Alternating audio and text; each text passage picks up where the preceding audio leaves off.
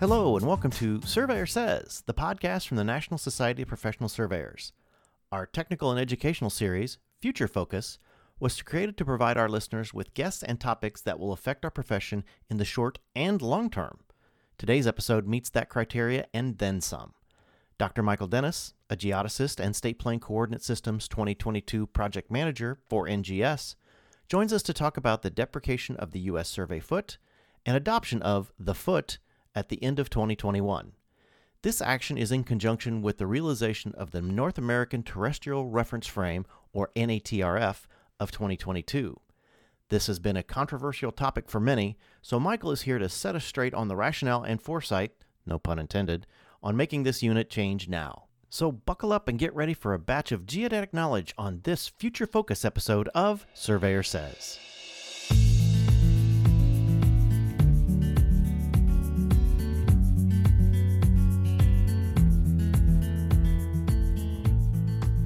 Hello and welcome to another episode of Surveyor Says. I'm Tim Burch, and my guest today, we've been talking about this for, well, not even weeks now, months now, and we've been talking about the concept for a while, but my guest today is Michael Dennis with NGS.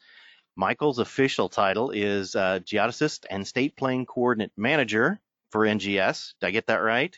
I hope I did. Yeah, State Plane Coordinate System of 2022. 2022 manager. Very good. Yes, yeah. Because that's part of what we're going to be talking about that goes along with all of this. And this particular episode, we're going to concentrate on the foot. And I love being able to say that to people, being able to accentuate the foot. And really kind of ticks people off sometimes, but that's okay.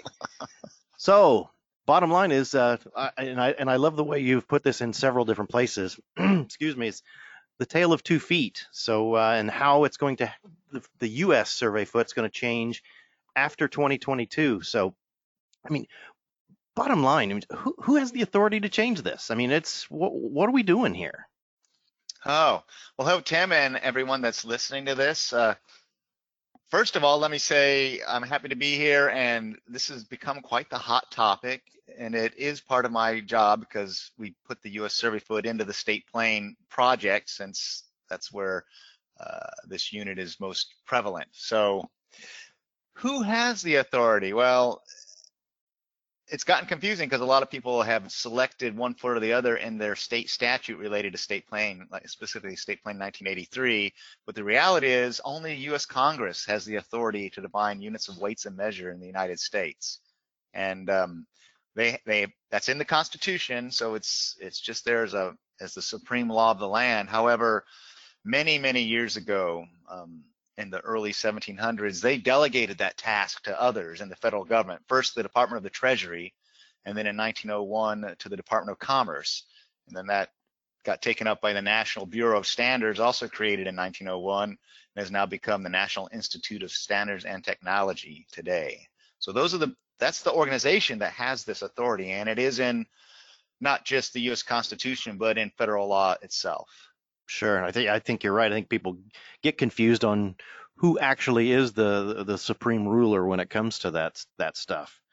Well, and I guess that's the other half of the question is, okay, fine, so they can change it. Why are we changing it now? What's so significant about now versus any other time? A good question, and people would certainly wonder about that. Now, given a little background on it, it was the international foot was defined, well, I shouldn't say defined, it was taken as mandated as a standard in 1959. So that's really when it should have happened. In fact, it did happen for everybody and everything in the United States, except for one little exception, and that was for geodetic surveys and only geodetic surveys. And they made that exception, and they intended for it to be temporary. This is the ironic part about it. They meant it for it to be temporary to help people be able to make that change more easily, right? Because the big problem then was that all of State Plane was defined in U.S. survey feet. Even the parameters were in U.S. survey feet, the defining parameters. So they didn't want to just change that midstream and thought, okay, the right time to change that will be when we have a new datum. I'm sure they were already thinking about it. And that happened in 1986 with the rollout of NAT 83 and State Plane 83. but there's more to that story. I'll stop talking for a second and see. I feel like I'm No, doing a lot of talking. no, that's good. Well, and I guess getting back to the U.S. survey foot and the whole process now to deprecate the foot, and I can tell you right now, there's probably has been tons of surveyors across the country that have now either went to their dictionary, went to Google, and said, what does deprecate mean, for one, and so what does that mean in the terms of what we're doing here? Oh, well, that's a great question. It's one that caught me by surprise because when you look it up in a dictionary, it means, I guess, the most common definitions, and it means to express strong disapproval of, like, oh, I don't like this. But actually, in metrology, that term is used to describe a decision to discontinue a specific unit of measure. Okay. Right. So they do use that term for discontinuing measure and saying that another one should be used in its place. And in some situations, that become legally binding in the sense that gasoline, for example, you can only sell retail gasoline by the U.S. gallon or, interestingly, the liter by law. It's enforced at the state level. So sometimes deprecation does lead to that, but mainly, as described here, it's all about making a decision to discontinue a unit of measure and make it only applicable historically and for legacy things. Sure. So similar to vacating or abrogating, I guess, sort of. But but this is for as far as a term goes. So, or a unit of measure in this point in time. So, well, that makes sense now that people know what deprecate means. I guess, what are some of the problems that we're looking at as far as having two definitions of the foot? Do you have some examples of problems that we've seen over time? Yeah, it seems like I've run into so many now. Sometimes I have trouble remembering them. And now I get some other ones too from people now that this has come up. And even in my day-to-day work, it comes up, this confusion between them. Well, for myself, I'm registered land surveyor in a so-called international foot state, Arizona, and I worked mainly in Flagstaff, Arizona. So the difference between U.S. survey feet and international feet and state plane there is about 3.5 feet. Mm-hmm. So whenever I'd see that difference, that's the first thing I would think of. And sure enough, most of the times that's what it was because of all this confusion. As far as, there's so many examples, as far as something that always comes to mind that happened to me is there was a problem, a 3-foot difference to the south of Flagstaff for a pretty big survey associated with a mine. And that was one problem. It turned out that was the main problem. And it doesn't sound bad, but I made a couple $1,000 in a weekend because of that mistake. Sure. Now I made money off of it, so I should be in favor of keeping 2 versions of the foot, right? Right. But someone lost money, and they lost money for a really bad reason due to inefficiencies and confusion. We don't want to be paying for that kind of stuff. That just causes problems. You know, there's one other thing to that, and I could give more examples, but it's not just errors that end up costing money that's the problem. It's also always having to be vigilant about it. That creates inefficiencies. People always have to keep their eye on it. Oh, is this the right kind of foot? Is this the right kind of foot all the time? I just got sorry if I blab on and on, but I guess we can edit this if we need to. But I just got one last week from somebody for some LiDAR mapping of a huge part of the Hopi Reservation in Arizona, and it was for some reason sealed by a Utah registrant. They delivered the state plane coordinates in U.S. survey feet instead of international feet, even though international feet is required by law in Arizona. But there you go. You see that kind of thing over and over again, and it just creates problems. Okay, so having the two, obviously there's problems intermixing the two. I guess some of the questions I've had in talking about this over the last year, when I show people the map that majority of the states, there's only 6 or 8 that have the international foot. The majority of the rest of the states have U.S. survey foot. Why go international versus U.S.? Why wouldn't the majority hold? Why does it make sense to stick with the international foot definition? Yeah, I made that map, and it causes me all kinds of problems. But so it's correct as far as state plane legislation goes. It's a little misleading, but yes, more states have selected the U.S. survey foot than the international foot. Only 6 states have legislated the international foot for state plane. About 28 for the U.S. survey foot, and the rest of them never really got it into legislation, but they got it through in other ways. What I've tried to illustrate, though, is the confusion it causes. We have all these different versions of the foot floating around and enacted in different ways. Look, I love surveying. I'm a surveyor, and this is going to be hard for people to hear maybe, but surveying is not everything. We're a very small part of overall economic activity in the United States. So even though those maps come out showing that state plane uses U.S. survey feet for most of the United States by legislation, most things that get done use the international foot. They've never even heard of the U.S. survey foot. So all these industrial applications have been using international foot since, well, the 1950s. Right. So if you go by majority rule, the U.S. survey foot would lose resoundingly. That's not going to carry the day, even though I understand from the surveying perspective that it appears like the U.S. survey foot dominates. It really, in the overall United States, it does not. Exactly. No, I made that statement at a conference. I probably shouldn't name the state, Wisconsin. That the surveyors were upset about this, and I got up and made the statement that we are such a small player in this whole positional thing that you're exactly right. The U.S. survey foot is such a small percentage of all the measurements that are needed nationwide that there's a lot bigger industry out there using something else that we're making a fight about something that really isn't worth fighting for. We need to make this change and move on. And they still thought I was talking Southern to them, I think, is what it was. But you're right.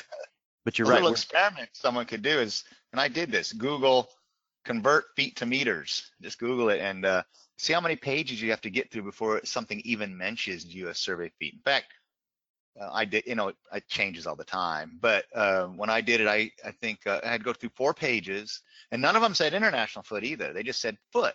But every single one for those first 30-some converters that I found through Google, every single one did international feet, but didn't say. Right. So for most of they don't teach it in school. If you get a degree in engineering, they don't teach you about U.S. survey feet. It's all international feet. In high school, that's what they teach you. So it really doesn't. Overall, it's just a strange situation. It's essentially a unit that's in standards limbo. It's just kind of hanging out there because something was supposed to happen that didn't happen. It was supposed to happen 30 years ago or more than 30 years ago when we switched to the new NAD 83 datum, and it didn't happen. That was the second of 2 mistakes. The first mistake was surveyors glomming on to the U.S. survey foot at all. Maybe they should have given it a different name so it wasn't so appealing. Right. But they did, and it wasn't meant for boundary.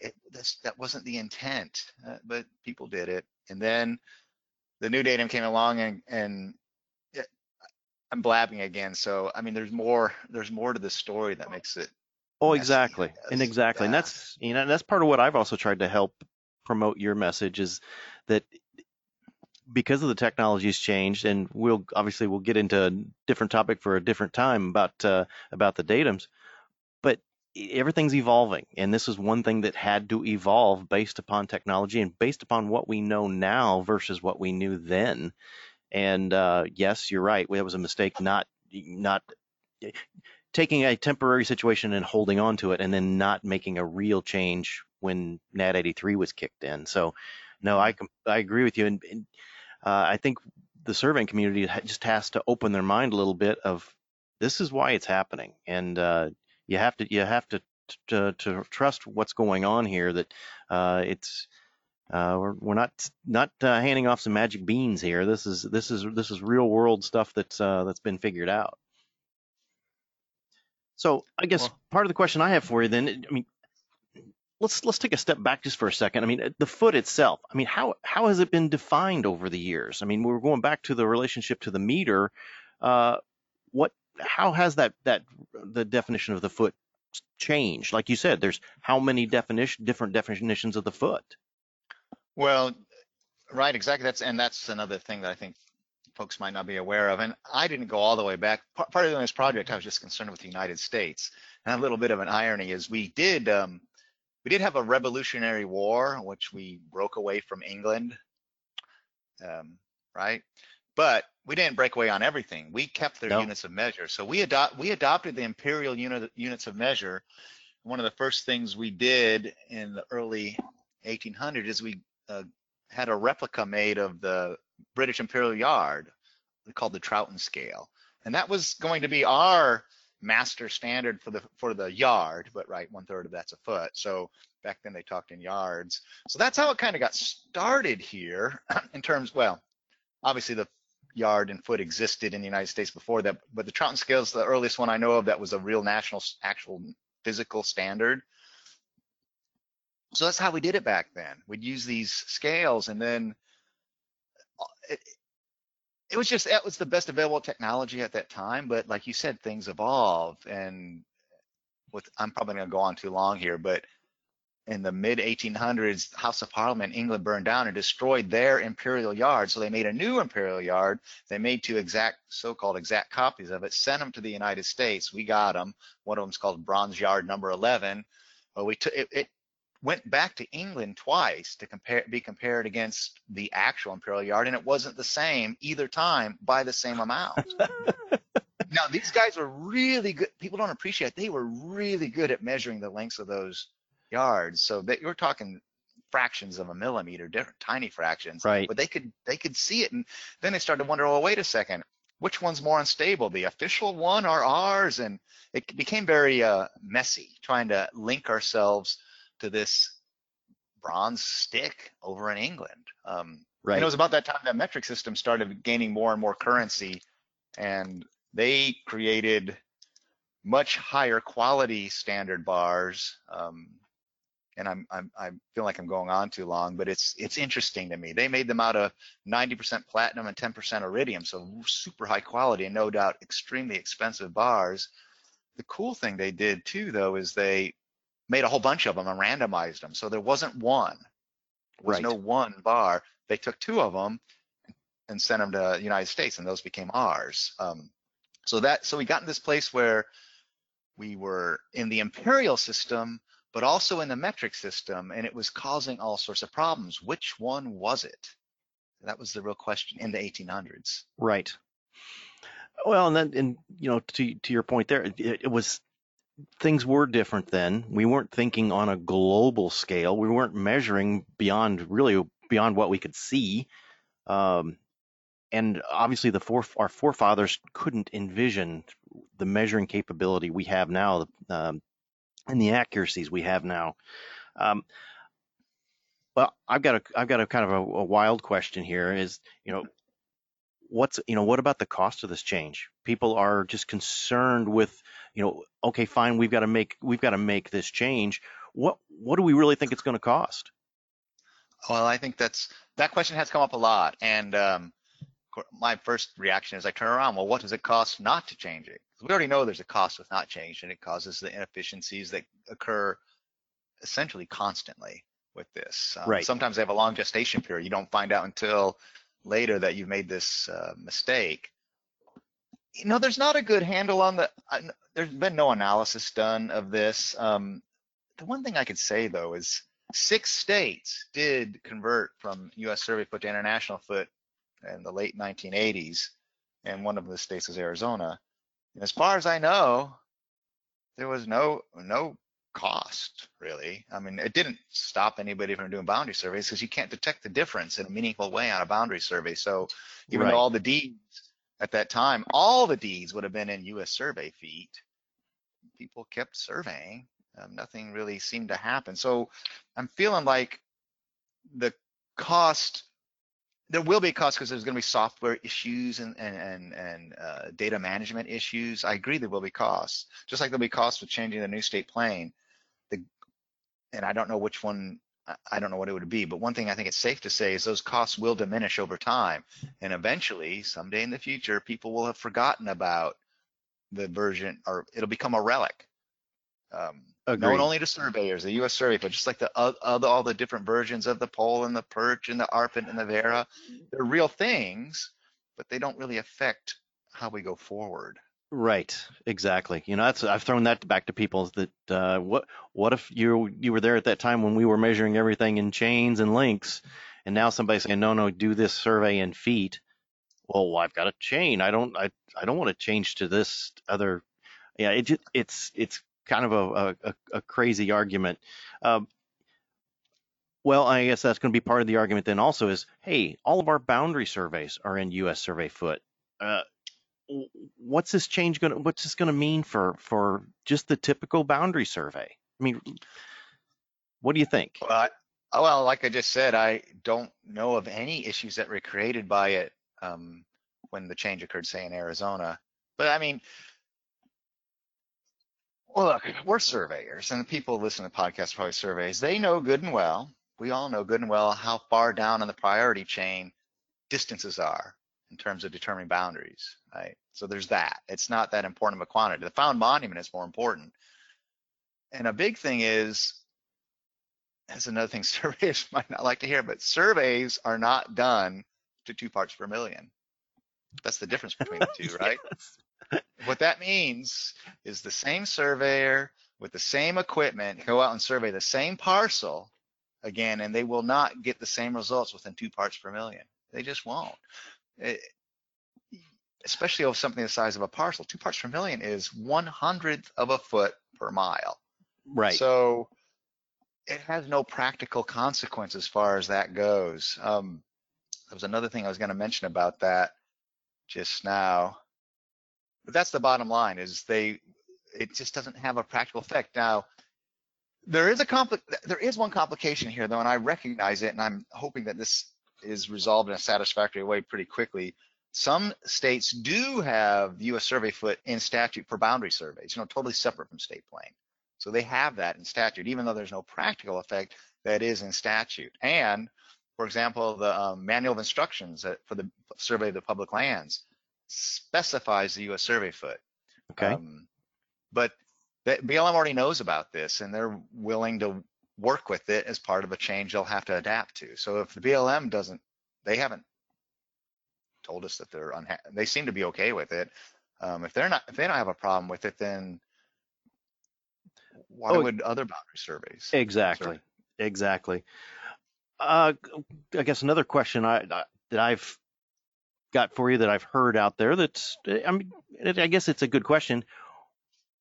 Talking about dropping the international prefix off of and make it just the foot.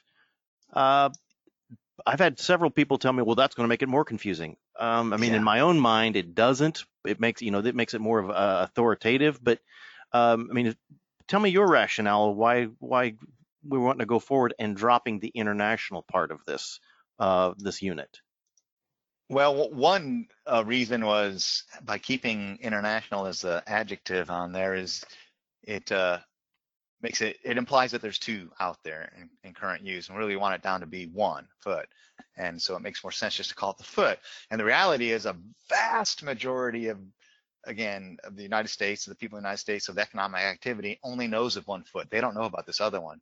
So we kind of want to avoid making it an explicit part of the name. On the other hand, in our profession, it makes a huge difference, right? So right. What I'm suggesting to people, and I think this is how we'll end up doing it for the next Federal Register notice on this, is allow both names. The definition's identical.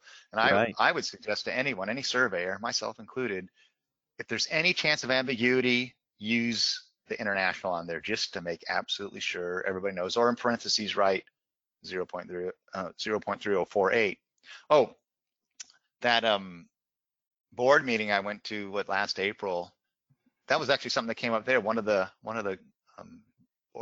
directors proposed that part of it, dropping the word international. So people don't like it. That's the other thing. Right. They don't like the word. They like U.S. Survey Foot. It sounds better, and we could call it the American Freedom Foot, I guess, something like that. But we're just thinking the foot, but allow for that. And make it no problem whatsoever to also use international if you think it's helpful. And a lot of surveyors will, but outside of surveying, you just don't see it. And you just don't. Right. Yeah. We as the surveying profession have a tendency to want to hold on to what is ours. So we'll wait and see. Well, I guess that brings another question into mind. Okay, if we're going to use something that's based upon the metric system anyway, in that definition, why not just go back to what we thought we were going to do? What was that? This late 70s, early 80s, just Right. flipping everything to the metric system anyway. Yeah. Why not just incorporate that change to that now? Well, why not? I love that one because here's one I've been polling people when I do my webinars about this. And consistently, a somewhat larger percentage of the respondents would rather go fully metric than keep the US survey foot, which I found encouraging. Well, the good news is you can go metric anytime you want. There's nothing stopping anyone from doing it. Congress legalized the metric system for commerce in 1866, a long time ago. Right. So it's perfectly legal. All you have to do is convince your clients and contractors and those kinds of people, right? Those are the tough sells. But if you can do that, you're free to go metric on your survey measurements if you want. You know, one thing that comes up so often, I'm not sure people think it through though, for your boundary survey to be metric, right? Really, doesn't that mean everything has to be metric, or it's not going to be as useful to people? I mean, Yes. everything would have to be metric. And the good news about that is gas would be cheaper, right? Yes, of course it would. Yeah, so what's not to love about that? Oh, exactly. Well, and I tell you what, the argument I make, as don't get me wrong, the metric, they tried to change to the metric system when I was in elementary school, and to me it makes sense. I mean, everything base 10 is fantastic. It's a great system all the way through, weights and measures, everything. Yeah, and you know, NGS officially switched to the metric system in 1977, and I think that's part of the reason why we did not push aggressively for the dropping the U.S. survey foot, because didn't matter to us internally. It didn't matter. Yeah, exactly. Yeah, we sidestepped it, and then let the surveying community wanted to keep the U.S. survey foot, so we allowed states to choose. You know, we talked states like Arizona and international foot. That's the story anyway. But right. But others could choose what they wanted. Yeah. So there's been a few that I've talked to said, well, NGS uses the metric system anyway. Why don't we just go ahead and do it all the way through? And that what amazes me is that then you just stop them and say, I agree, better system, better whatever. We go back to the cost from changing from the U.S. survey foot to the foot, international foot. No, let's think about the real cost, unfortunately, of what it would take to change to the metric system, just from the surveying standpoint. Let's not even talk about the rest of the world. Making a conversion on every survey, making a conversion on, you're really going to tell somebody now that your house, instead of a 20-foot setback, is a 6 point whatever meter setback. I mean, it's going to blow people's minds to go back and then revise all of that. There's a hard cost. There's a real cost, and in changing all of that documentation. Still think it would be better. Think it would be worth the effort, but it would be a phenomenal effort to try to change all of that, I think, unfortunately. More so than standardizing the foot, right? Exactly. Because that's what I kid about people about. Well, I guess you're going to have your pocket 25-foot rule. You're going to have it recalibrated to make sure that it conforms. I know there was one guy. And they look at you serious. One guy once they said, wait a second, we're gonna have to move all our mileposts now because they are in U.S. survey miles. And I said, well, wait a second, that's only 1 foot per 100 miles. I think it's probably gonna be close enough. Yeah. It'll be just fine. I guess as we're getting close to our time for this particular session, what do you think is going to go forward? I mean, in NGS making this change, what are we looking forward to? I mean, is there anything more significant that we need to be thinking about beyond the foot itself in any changes that have to do with units of measure going forward, or is this going to pretty much pacify us for now until the technology gets even better? Well, if I understand the question right, if this definition of the foot will never change. Okay, there's some finality here. Yeah, that's done. That's cooked in. No one thinks about that stuff anymore. A related question though I've gotten is, well, what if the meter changes?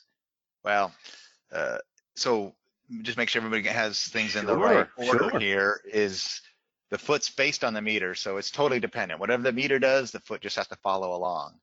The good news though is the meter has become extremely stable. They're down at the nanometer level in the refining of it, right? They just redefined the last refinement was I think in 1988, Mm-hmm. but it's down at nanometers. And even in the late 1800s, I was going to look this up before this interview and I forgot, but they were already down to the micron level with the definition. So it's very stable. So there won't be any practical impact. But the key point is the foot is derived from the meter by law. So whatever the meter does, the foot just has to follow along. Sure, sure. Well, I asked that question because somebody's going to ask, well, you've changed it once. What keeps you from changing it again? It's funny. I haven't really gotten that. Yeah. But And yeah, that one. Yeah. no, this is like you said, this is really somewhat of a finality here that yes, if the meter for some reason would change, but like you said, it's so well defined. Yeah. It's going to be so minute, Yeah. microscopic to what we're looking at. Down to the subatomic level. I mean, it's way down there. Yeah, So it's, exactly. And yeah. and we're talking boundary surveys, people, not Right. rocket science.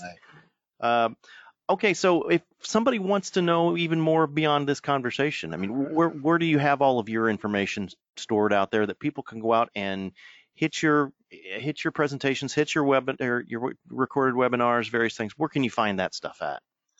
Well, we always like to promote our website. So NGS is geodesy.noaa.gov. It takes you to our homepage.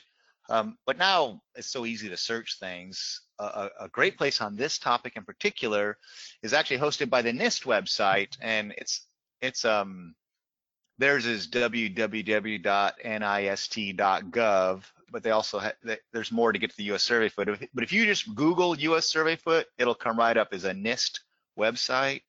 There's a lot of information in there. There's also a link to the actual Federal Register notice itself.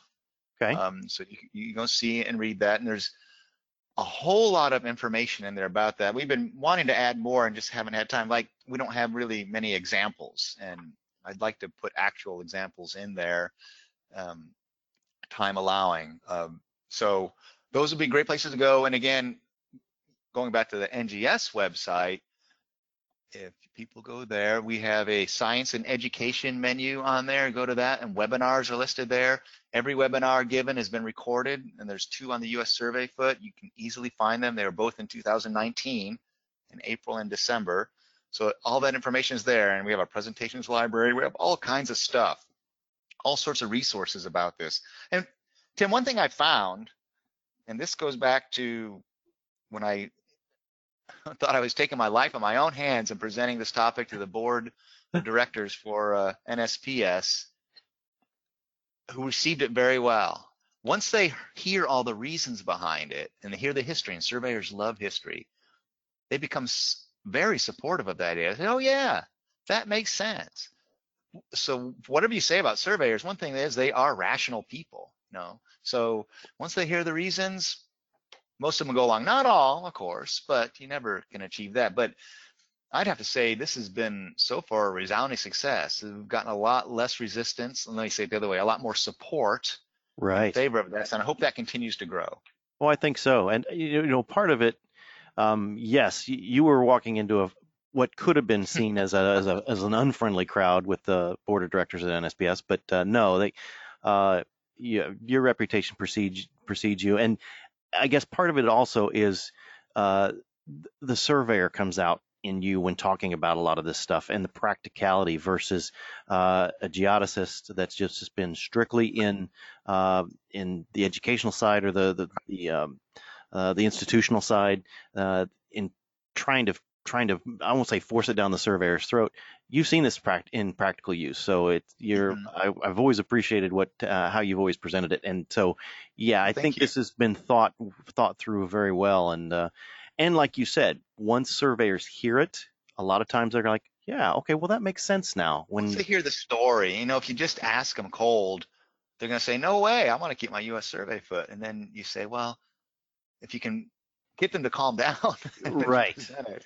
Right. It's a pretty strong case. I actually think let's just say it the other way. I don't want to offend anyone, but I think the case for keeping the U.S. survey foot, for keeping a dual definition of the foot, is a very weak case. There's really no good reason to support that. It absolutely creates inefficiencies. And even though some individual surveyors, maybe through their careers, haven't experienced that, there's many that have, especially ones that are dual licensed in states that have different versions of it or near a border.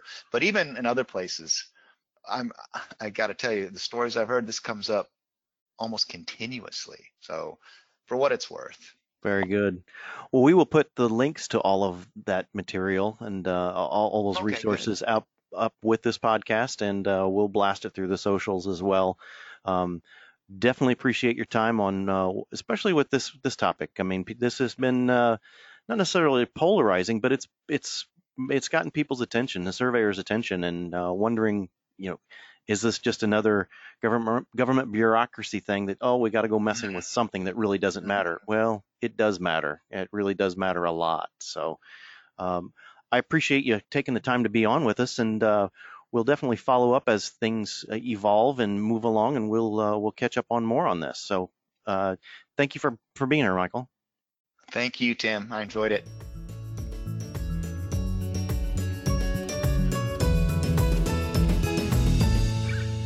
You've been listening to Future Focus with Dr. Michael Dennis here on the Surveyor Says podcast. Be sure and download the second part of this talk with him discussing the upcoming state plane coordinate system changes for 2022. As NGS progresses with coordinating system changes with the states, Michael has promised to come back and provide updates so our profession can stay on top of these changes. For additional information, please visit the NGS website at geodesy.noaa.gov. In the coming weeks, we have another Future Focus episode with Ana Rios, a Texas surveyor who has been making a mark for herself with not just her involvement with the NSPS Young Surveyors, but with organizing the Women's Survey Summit last year in Austin and again this August in Virginia. We will talk about how she found surveying and what the profession has done for her. Another point of order is in the queue with John Warren and Pat Beeler, both former NSPS presidents and politically active members, as well as another Future Focus with Jim Cohn, NSPS director from Washington, who has spent a considerable amount of his career giving back to young surveyors as a teacher and mentor. If you have any questions, please send them to info@nsps.us.com and put Surveyor Says in the subject line. And remember, subscribe to the podcast on iTunes, Apple Podcasts, Google Play, iHeartRadio, Spotify, as well as our podcast host, Podbean. And watch our website, nsps.us.com, for information on future episodes. And remember, it's a great day to be a surveyor.